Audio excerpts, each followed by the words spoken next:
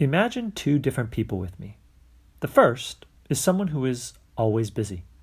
He wakes up early and works. He sleeps late because he is working. His calendar is full with one meeting and then another. And it's not just his work that's demanding. He fills his life with a variety of things. He's involved with different communities and causes.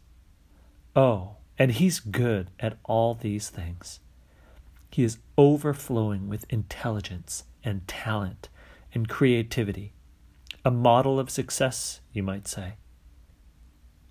But he's restless, no peace, and no rest. The second person is someone who really isn't that busy at all. He's actually kind of lazy. Most days there's not a whole lot to do because, to be frank, there's not a whole lot that he's agreed to do. He's binge-watched more Netflix series than he can remember, and generally he gets anywhere from 9 to 12 hours of sleep every night. Now, to be fair, he does work, but he doesn't push himself. He does have enough to have the kind of life he wants, but no more. But he's restless, no peace, and no rest. At first glance, something seems amiss here. Something's wrong. These two people are quite different. Their lives quite unlike each other. And yet, my claim here is that both men are restless. Both men are not at ease. But what should we do with such a claim? It seems hardly possible that the second person could be suffering from the same problem as the first. And yet, that is precisely the claim. Unless our restlessness, our lack of true soul rest, is not really about how much or how little we do.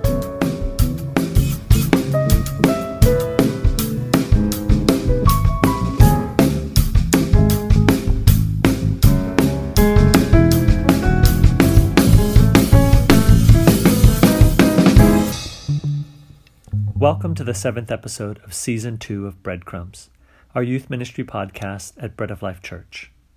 I'm Jason Lowe, the youth minister at Bread of Life.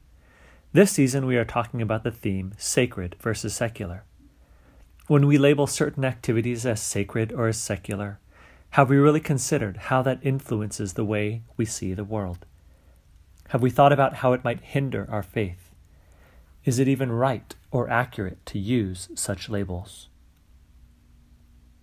In this August episode, as we are nearing the beginning of the school year, we're going to talk about the very biblical idea of rest. In our present circumstances, our ideas about rest are being tested in ways they never have before. With so much of our usual work and activity taken from us by COVID-19, we have more time to take breaks, to stop from our work. In fact, in a survey I took with our Bread of Life youth, 68% of respondents said they are getting 7 to 9 hours of sleep every night. For some, that might be a usual summer routine, but for others, you have more hours in the day than you know what to do with. So you end up pocketing an additional hour or two or more of sleep.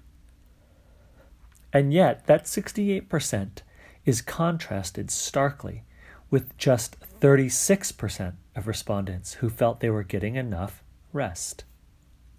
Nearly 40% felt they weren't getting enough. So either a good number of people feel like they need 10 plus hours of sleep to feel rested, or rest is not just about how much of a break you give to your mind and your body. And that's what we're here to talk about.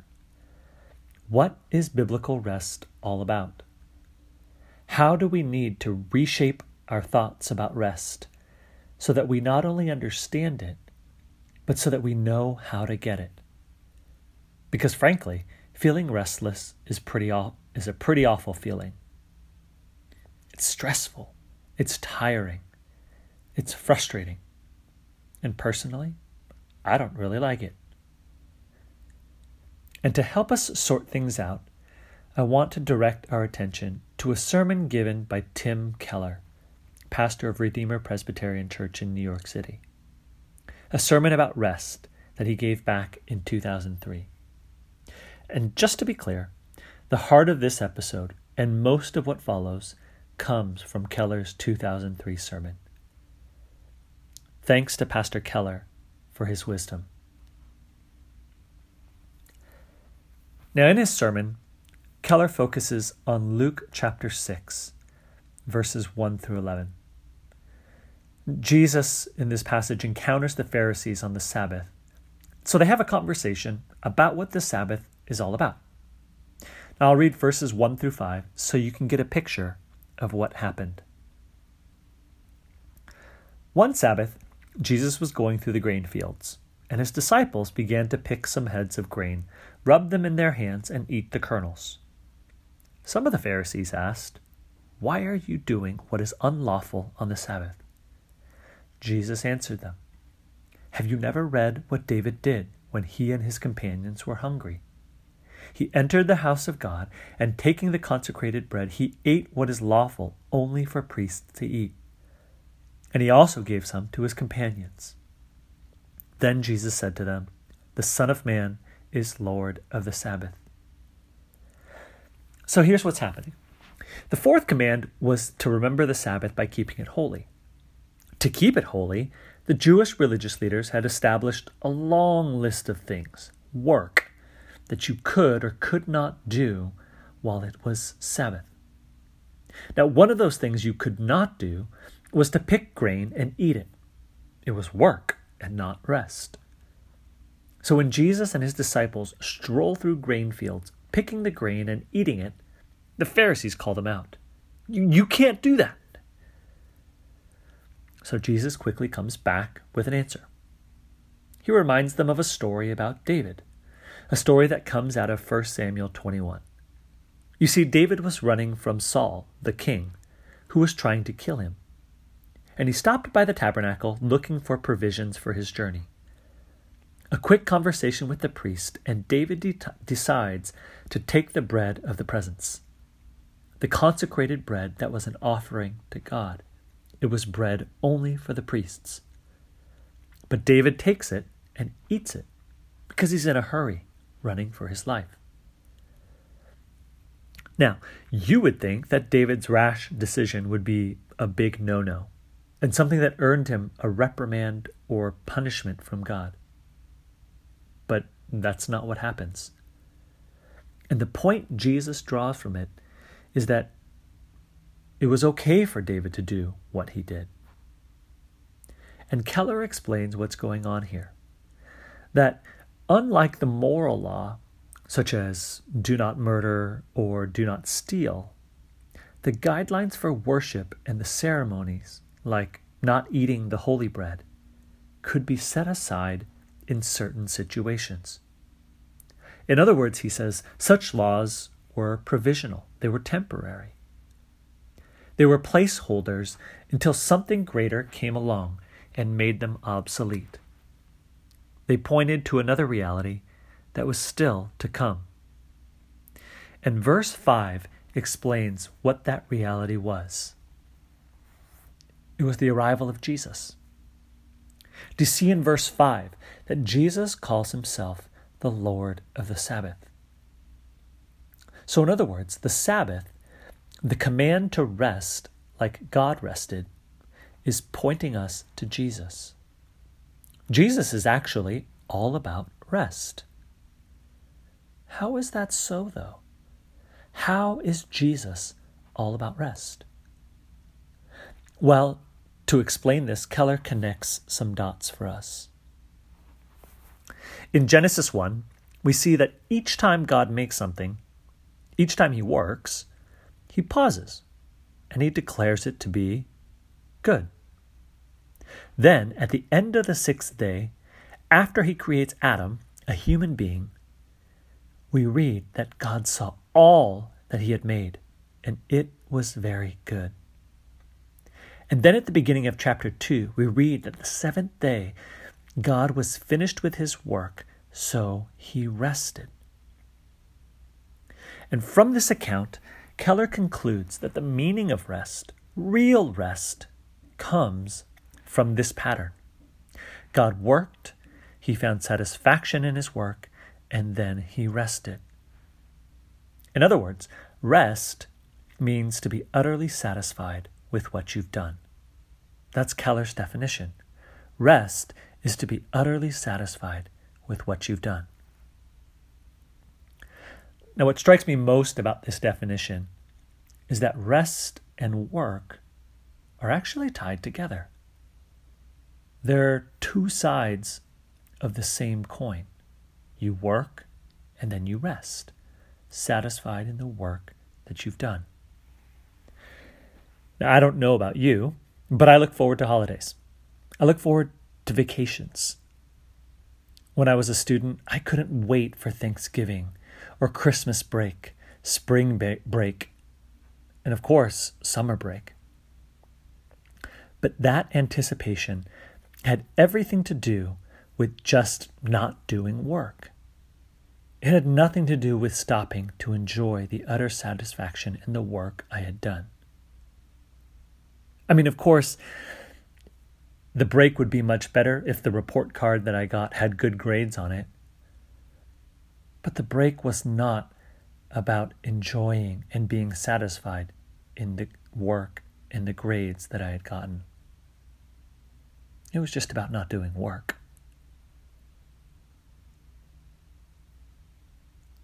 So that's the first dot that he connects. The idea that rest is to be utterly satisfied with what you've done.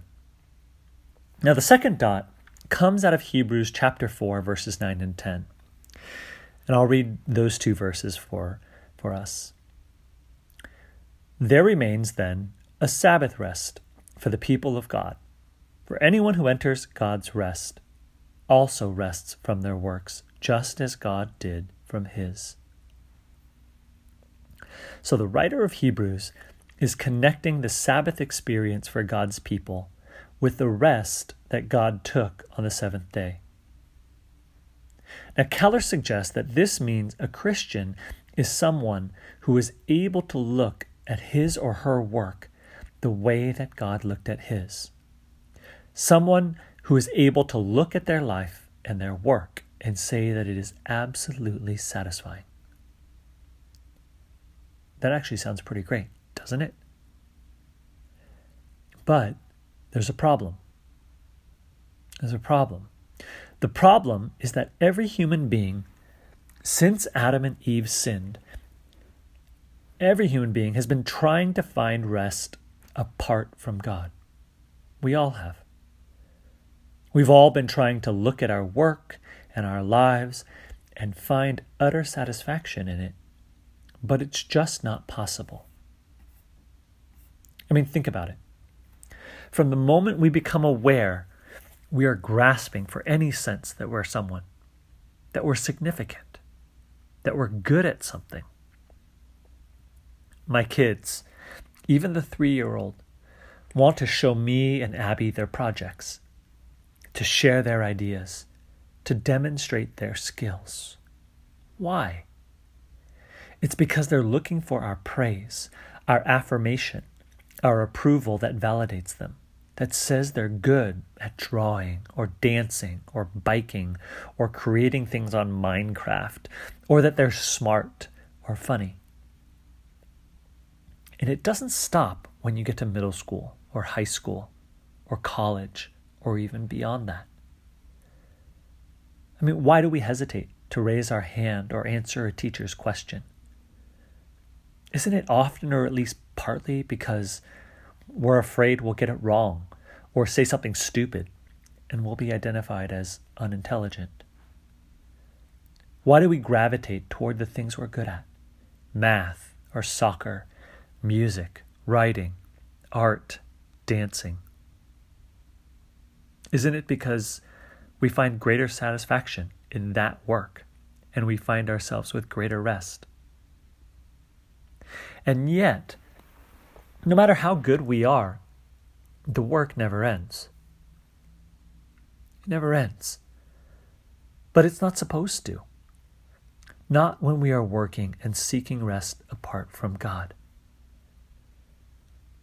We are always and constantly trying to get better or finding areas where we are good to validate, to find satisfaction, to find rest.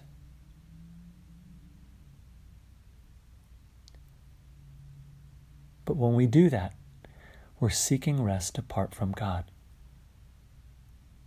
And Jesus knows that we'll never find rest in any other place except for Him. In Matthew chapter 11, verses 28 and 30, He says, "Come to me, all you who are weary and burdened, and I will give you rest. Take my yoke upon you and learn from me, for I am gentle and humble in heart, and you will find rest for your souls. For my yoke is easy and my burden is light." Only when we find ourselves, our identity and our purpose and our work in Jesus do we find the rest we're looking for. You see, our lack of rest is tied to the fact that we work and seek satisfaction in our work apart from Jesus. But when we come to Jesus, that's when things change. Because when Jesus died on the cross, He did all the work that was needed. God saw the work that Jesus did, and He declared it was good. And when we find ourselves in Jesus, we need to recognize and realize that His work is enough. We no longer need to prove ourselves worthy or establish our identity. No, God accepted Jesus' work as enough. It was finished. And so now, God accepts us on the basis of Jesus' work. We don't need to validate ourselves because Jesus has already validated us. We don't need to prove our worth or establish our identity because our worth and our identity were already established in Jesus. No, instead, we can rest in who we are in Jesus and the work that He already finished. In the survey, the respondents listed words that they associated with rest. And by far, the number one answer was sleep. Now, I'm with you there. I love me some sleep. Not far behind, the answers were peace, relaxing, and calm. And do you know when I have those things? It's when I end my day or I stop my work and I've had a good day of laboring. Do you know when I lack those things? It's when there's a problem with my work or trouble in a relationship and I'm not satisfied with how my work is going. The problem with this pattern is that there are problems on too many days. If I want true, lasting rest for my soul, I must find it in the work of Jesus. And when I do, I'm free to do whatever work is in front of me, not depending on how well things are going or how satisfying the work is.